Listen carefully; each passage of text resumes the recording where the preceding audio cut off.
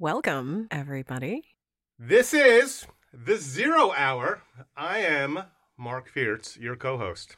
And my name is Christine Chapman, your host. Welcome. Welcome, y'all. So today, this afternoon, I am super psyched, right? Because I got one of my homies from Strong Island. Wake up, wake up, wake up. Queens. It's the first of the month. Queen's in the house, right? That's right. That's right. My G, DB, David Boller. Say hello, David. Hello, everybody. Hello. Hope everyone's doing great. Welcome, David.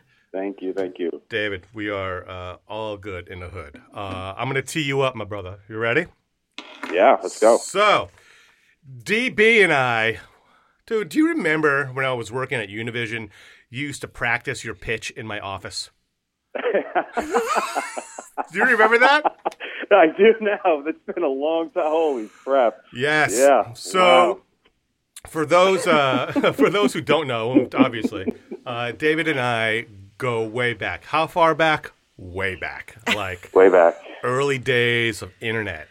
We are two career sellers, right? And David's just selling something a little differently, and I'm selling something a little differently. But we have always kind of cohabitated and commingled. We've relied on each other personally and professionally.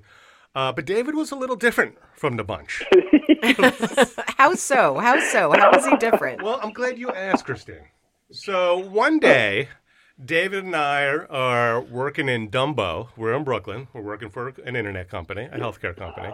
And we're taking a lunch, and we're walking down the street. And out of nowhere, David looks at me and he goes, "Hey, Mark." I said, "Why did I say it with a Boston accent?" He goes, "Hey, Mark, Nah, not like that. how do you think a Subway would do down here?" like a Subway restaurant. I'm like, "I don't know, David. Talk to me, Goose." So David has always been preoccupied with following his heart, what he really wants to do. And David, a quick story. We haven't spoken about this in 20 years, and not even in the prep conversation. Do you remember that prototype golf glove you made? Yes, I do. I got a patent on it and everything. Are you going to continue with that after life settles down a little bit? It's expired, but I did get some, a footprint or a toe hold in at FootJoy, so I thought it was going to go somewhere. But ultimately, the prototype was too chunky, and dealing with, Taiwan is where it was manufactured. It was just way too cumbersome. But All right. and I had other things I had to focus on. But yeah, it was a nice thing to do. All right, y'all. Please meet Mr. David Boller. He is a restaurateur. He is an entrepreneur. He is a dad of 3. He is a son. He is a brother. He is an uncle. He is one of my 6 degrees of separation. He's like 3 degrees of separation. He is a confidant in the Fiertz circle. David, welcome to the 0 Hour. Welcome, David. Thank you, my brother from another mother. Hell Thanks yeah. for everyone that's listening and supporting the 0 Hour as Mike and Christine go on their journey to build an audience and provide great content to the folks who want to listen and grow themselves personally, professionally, and make them happy. Pitch it, Which is what baby. it's all Pitch about. it. Yay. Pitch it, That's what it's David. all about.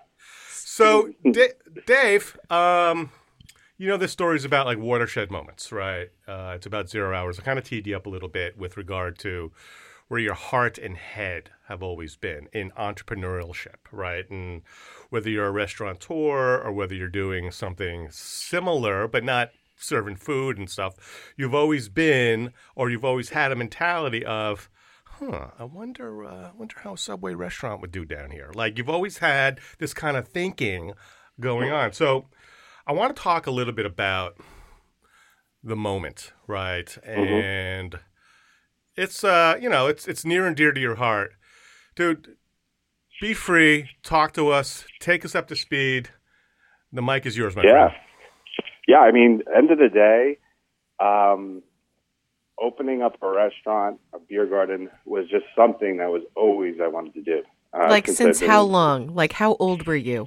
I was about 18, 19, I was on the back nine of a golf course, just hacking it left and right, and was like, I want to go have a beer. And I was like, I want to open one, call it the back nine or something like that. And it's exactly what we did after the round. But it's something that always was inside of me because I just love people.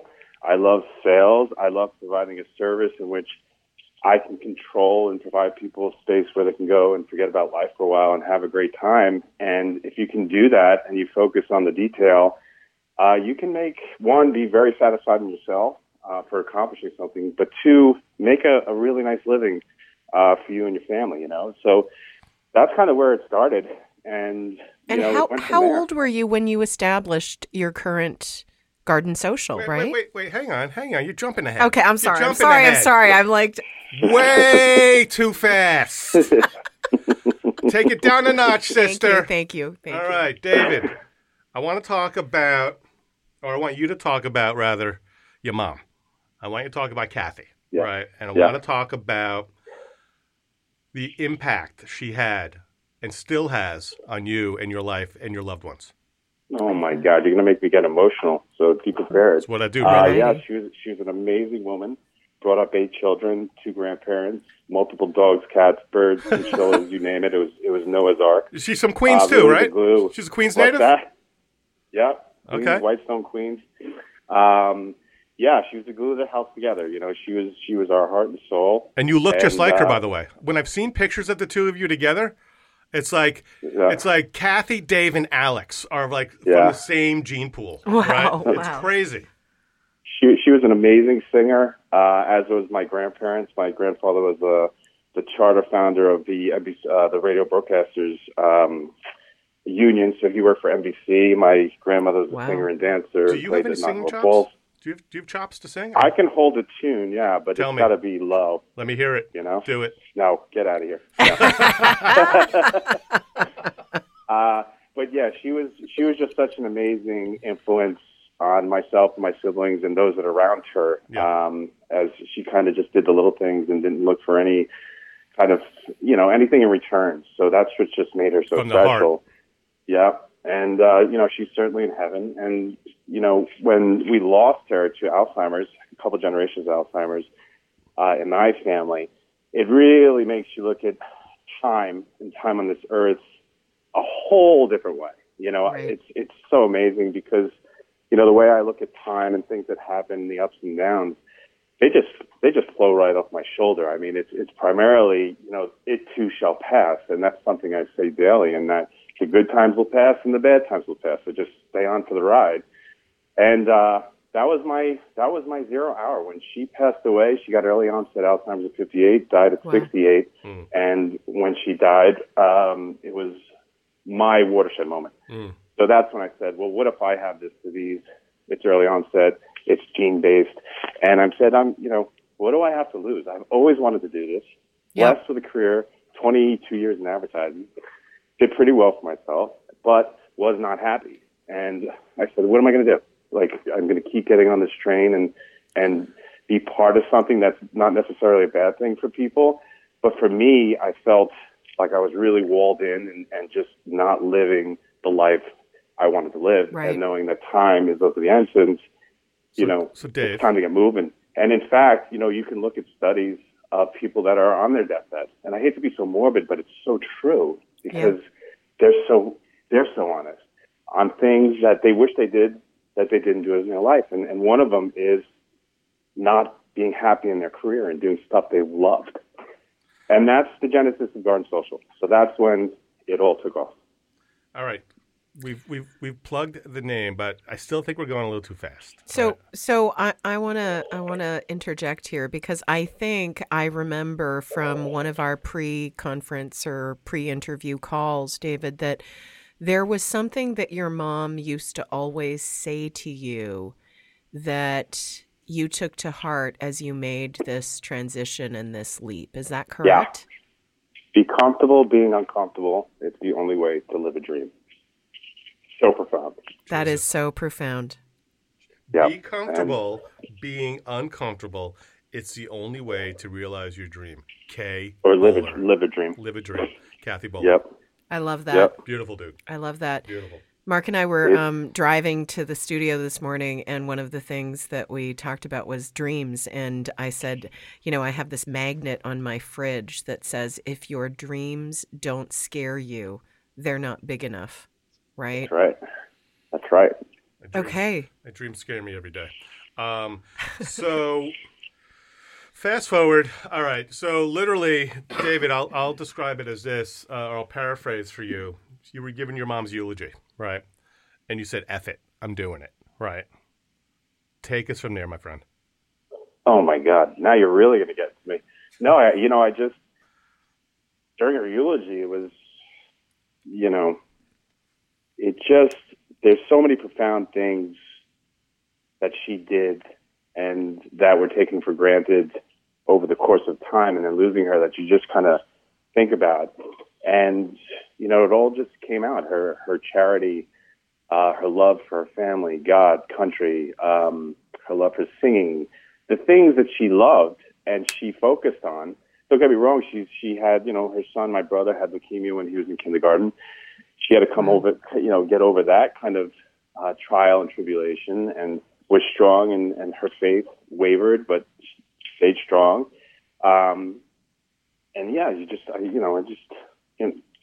getting into that eulogy is pretty deep, but George Steinbrenner once said, if you do something to help somebody and you tell more than two people, you've done it for the wrong reason. And I think that was where I was kind of focused on, is just what she did for people, and never wanting anything back, ever.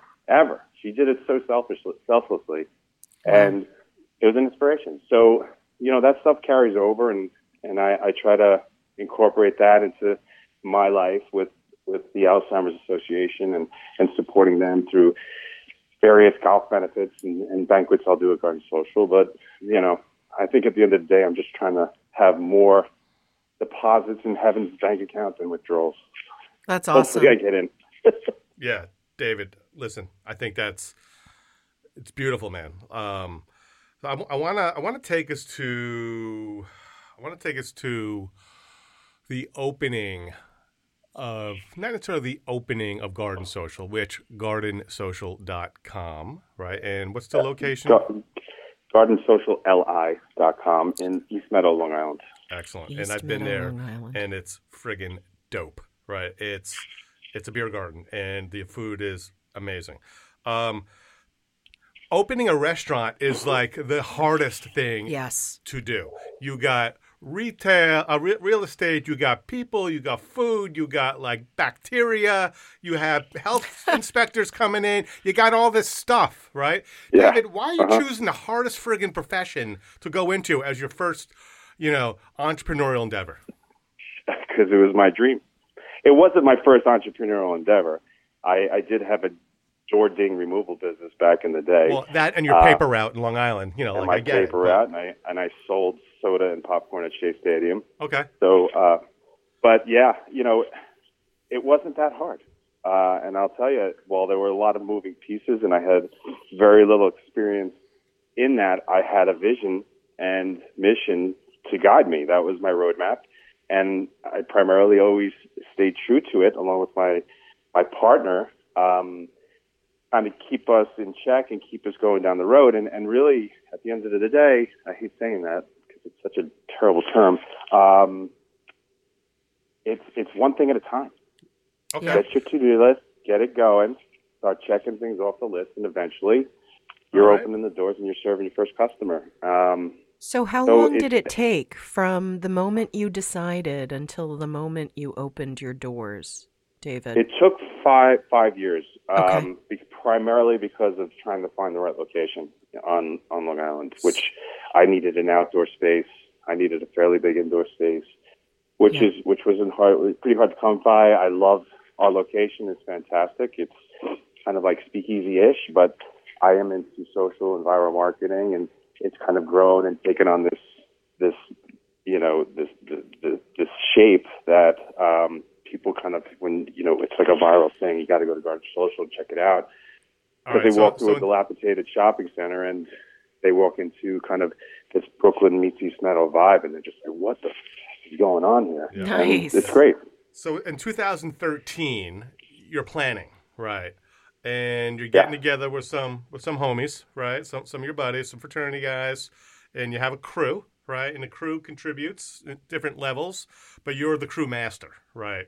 Like you're the head of the crew. Maybe you got a consigliere, and I'm probably butchering it right now. But in 2018, you open your doors, right? And unbeknownst to the entire world, what was right around the corner, you know?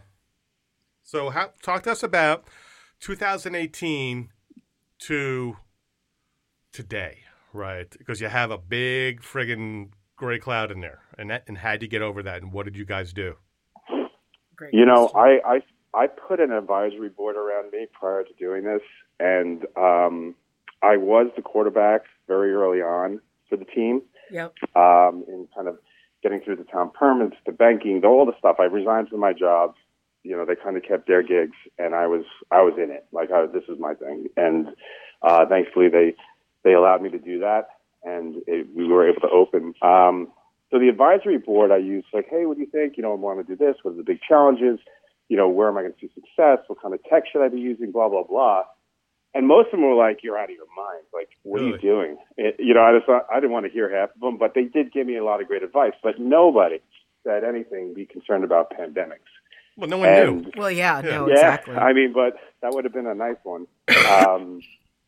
But yeah, so you kind of just roll with it, man. Like, it happens. You do what you got to do. Thankfully, we had some money in the bank. I had to lay off everybody, which was terrible. Our food doesn't really travel well, although, you know, the community really tried to support us, and we were very, very thankful for that. But we had to close. So we closed for about 3 months, and just waited.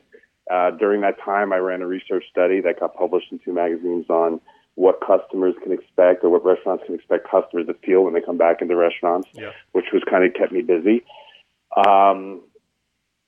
And was it scary though, Dave? Like, it had to be scary as fuck, right? Yeah, I was prepared for the worst and thinking about what's next. But at the same time, we weren't burning any money.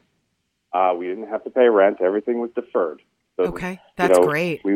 We had the money ready to open, and quite frankly, the government's programs on the PPP loans were absolutely incredible, as well as the employee retention credits. And this is a lot of money coming back to business to get them back on their feet and rolling. Right. And we used it all of it, back to right to payroll. So there was a nice kind of kickstart to get us going again. It did set us back about a year and a half in terms of growth, where restaurants should be in their life cycle. Right. Because generally it takes 3 years for you to really hit your stride and start kicking butt. For us, it took 5. Okay. And don't they say, like, most restaurants fail? Like 90% of the restaurants fail within the first 3, right? Yeah. So, but you know why? Congrats. No, I don't. Because primarily they're choosing the long vacation. 2, they're not in it. Like, you're not fully immersed in it. Like, this isn't work. This is a blessing. So every day waking up and be like, I can't wait to do this. I'm going to work on this today, check this, and this. And, you know, they're not there. So it's not for lack of them not having a good chef or a good product. They're not focused. They're half-assed. I feel. That's so interesting. Would you say that those that fail, all right, so you said location and devotion, right? Yeah, seems to dedication. be the variable that you have, right? That helped you guys succeed. That for me, and the concept, the beer garden concept in the middle of Long Island that is bringing a Brooklyn vibe out to the burbs, you know, you can't find it. Yeah. So that attached with a great product, great service, you know, bringing local into this as much as I can, charity into this, it all builds the brand. And that is Garden Social. You know, it's all about live, laugh, and love.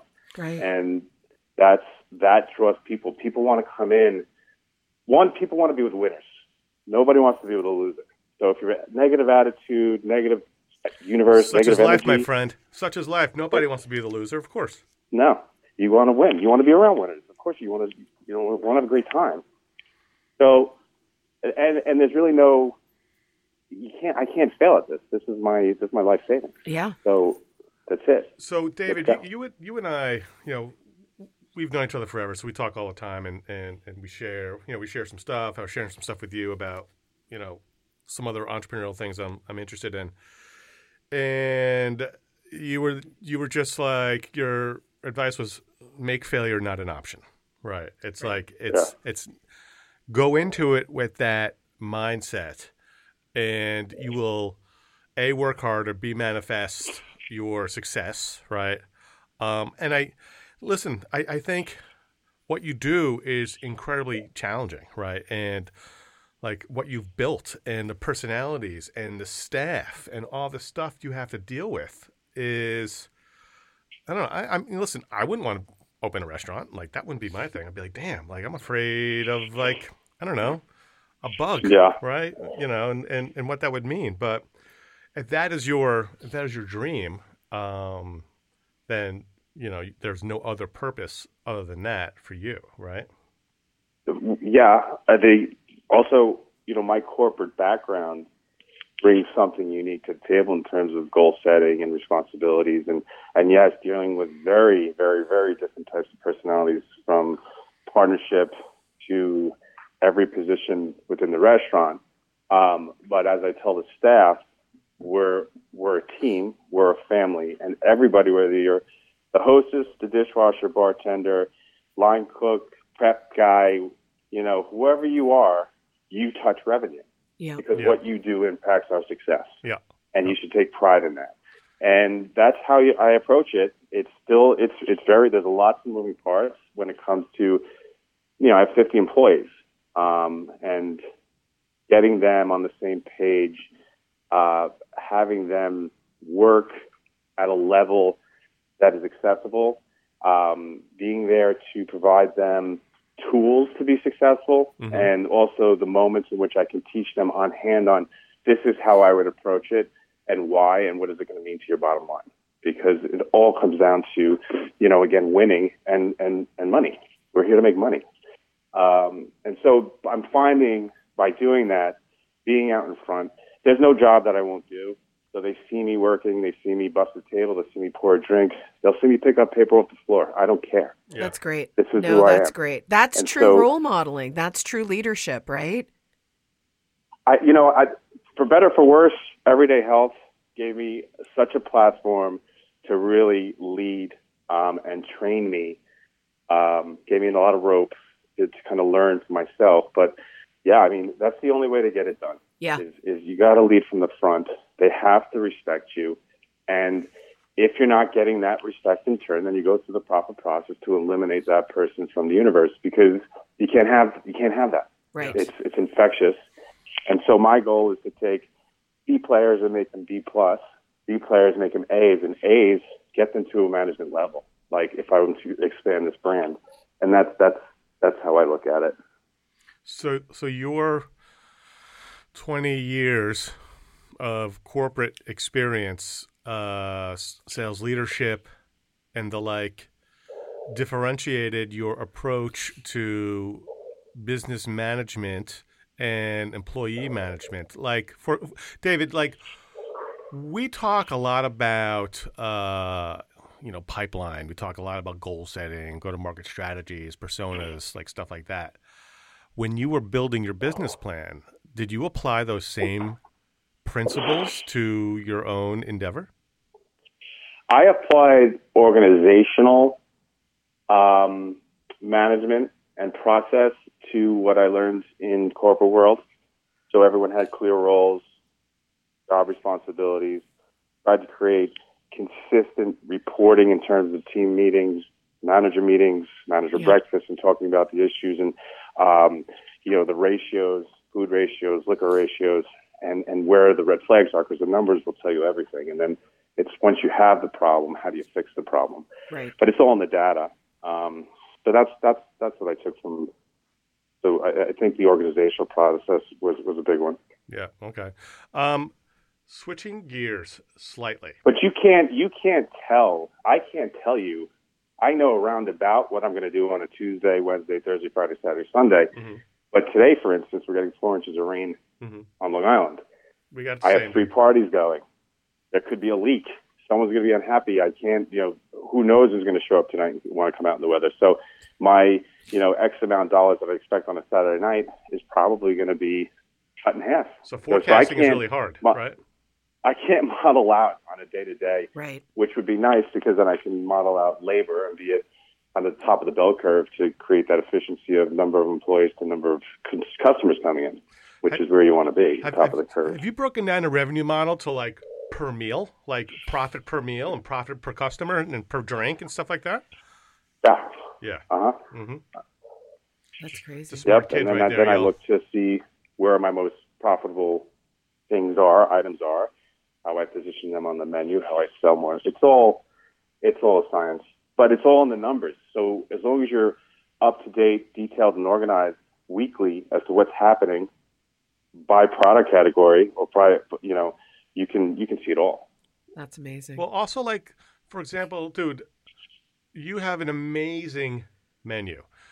GardenSocialLI.com. Take a look at the menu, the food. Dude, who's taking those photographs? I think it's you and your cell phone, right? But but listen, they're not even professionally done, and they look jaw-dropping. Yes. So I mean, listen, like the price of like pork is down. Will your chef create more pork dishes so it's a better profit, or does it get that granular, or no? Let's use chicken wings. Yeah, I mean we sell. Chicken wings are our number 2 selling item. Our pretzel only sells more. We sell about 500 pretzels a month. Wow, 500 pretzels a month? Dude, his pretzels are like these Bavarian monsters. Yum. And those are the things in my life, living in New York, like you have to have a beautiful pretzel. And my partner found it. I tasted it, and I'm like, this is it. Like, we're going full bore on this one. And you have people coming into your place snooping, right? Aren't they asking you questions like, so if I wanted to get a pretzel like this or this pretzel stand, where would I go? Yeah. Yep, of course. Wow. Everyone, it's fast followers, Are you like, dude, get out? Or are you? I don't blame them for it. Yeah. I've taken things. Okay. I've taken ideas. I go into restaurants, I look at everything. Yeah. David, I know you're on a time crunch, and one of the questions I wanted to ask was, you have this opportunity to, mentor a young person who has a dream to walk into the hospitality industry and might not have had all of the life experience prior. What do you say to that kid? Well, I didn't have the experience of restaurants either. It's something I read Restaurants for Dummies, and you just learn it. You have a passion, you have a love. And I told my son this, who's getting to go look at the schools, and he's just doing really, really well. And I'm so proud of him. He's light years above where I was. Shout out to Alex. Yeah. And I thought I'd have conversations with him around, focus and getting your work done and this, that, and the other thing. The guy has a calendar that's just booked up and he follows it to a T from an organizational perspective. Wow. So I didn't need to have that conversation. So my conversation to him and to anyone that wants to do anything in hospitality or any business is do what you love and don't do it for the money. Yeah. Because if you follow the money, ultimately burnout will come because you're getting up and you're going to work and you're not loving it. And life is way too short, and it flies by in a blink of an eye to kind of waste your time on that. And sweat the small stuff. Like there's so much. Just be happy. There's so much happiness out there, and let the stuff kind of fall off your shoulders, good and bad, because it too shall pass. And I remind myself of that all the time when I'm having like a little down moment. Like, it'll pass. Whatever. Breathe. Dude, that's really good advice. That is amazing. David, did you want to talk a little bit about your most recent entrepreneurial endeavor? Yes. What are you working on now? I am going on another journey from a macro level, the energy sector. I have and was blessed to run into an old friend, high school. We went to Holy Cross together, who got heavily involved with a company called Royal Power Energy. And what they are doing from a... what's the URL, David? It's rpe4.com. rpe4.com. Royal Power Energy. Thank you. Yeah. So, and what they're doing is basically they've created a patented technology that's in the power factor correction vertical. And they're saving layman's terms, brother. What does that mean? So what power factor is basically when energy is coming out of, let's say, a Con Edison power plant and going to the end mall or hospital, it's getting there at a 70% efficiency. So there's a lot of harmonic issues. There's length of wire. So it's waste. Basically not as efficient. And companies are overspending for their power. Once this is implemented, companies will save 30%, up to 30%, sometimes more on their electric bills, save on the maintenance of their machines because they're using clean, more efficient power, and limiting or reducing CO2 emissions substantially. And there is no more power on the grid. And what's ironic is, they're making all these electric cars and electric fleets, but guess what? There's no electricity to charge them. So it's kind of... So anyway, they're in the power savings business, and this has impact not only in the U.S. on every level in every state, but globally. So they are rocking and rolling, and I'm spending a ton of time there. Nice. It's a great product, and if anyone's interested, take a look. It's good for planet Earth. It's good for the consumer, right? It sounds all good, dude. Yeah. Yeah. Yeah. Yep. Wow. Yeah. All right. So, David, we know you have a hard stop very shortly. Is there anything else you would like to give props to, my friend? I just want whoever's listening, and I know this is going to grow for you guys. I'm super excited for you. Thank you. Is be comfortable being uncomfortable. It's the only way to live a dream. Believe in yourself. Kathy Boller. Believe in your product, and you're going to do just fine. And put good people, mentors, around you that you can bounce stuff off of, and take the good with the bad. And you're not always going to like what you hear, but it's really important to digest, look at it from other angles, and then make a decision. And always be making decisions. Don't sit stagnant. Be right or wrong, make a call. Otherwise, you're just going to stand still. Mad respect for you, Thank you so David. much, David. Yeah. I will be in Strong Island soon to reclaim my accessories and to eat your delicious food at where? GardenSocialLI.com. We can't wait. Thank you so much, guys. Later, Thank brother. you. Thank you, Take man. care. Take care now. Yeah. Bye-bye. Bye-bye. All right. Thank you again for spending time with us. I'm Mark Fiertz. And I'm Christine Chapman. And we are The Zero Hour. Signing off. See you next week. Bye.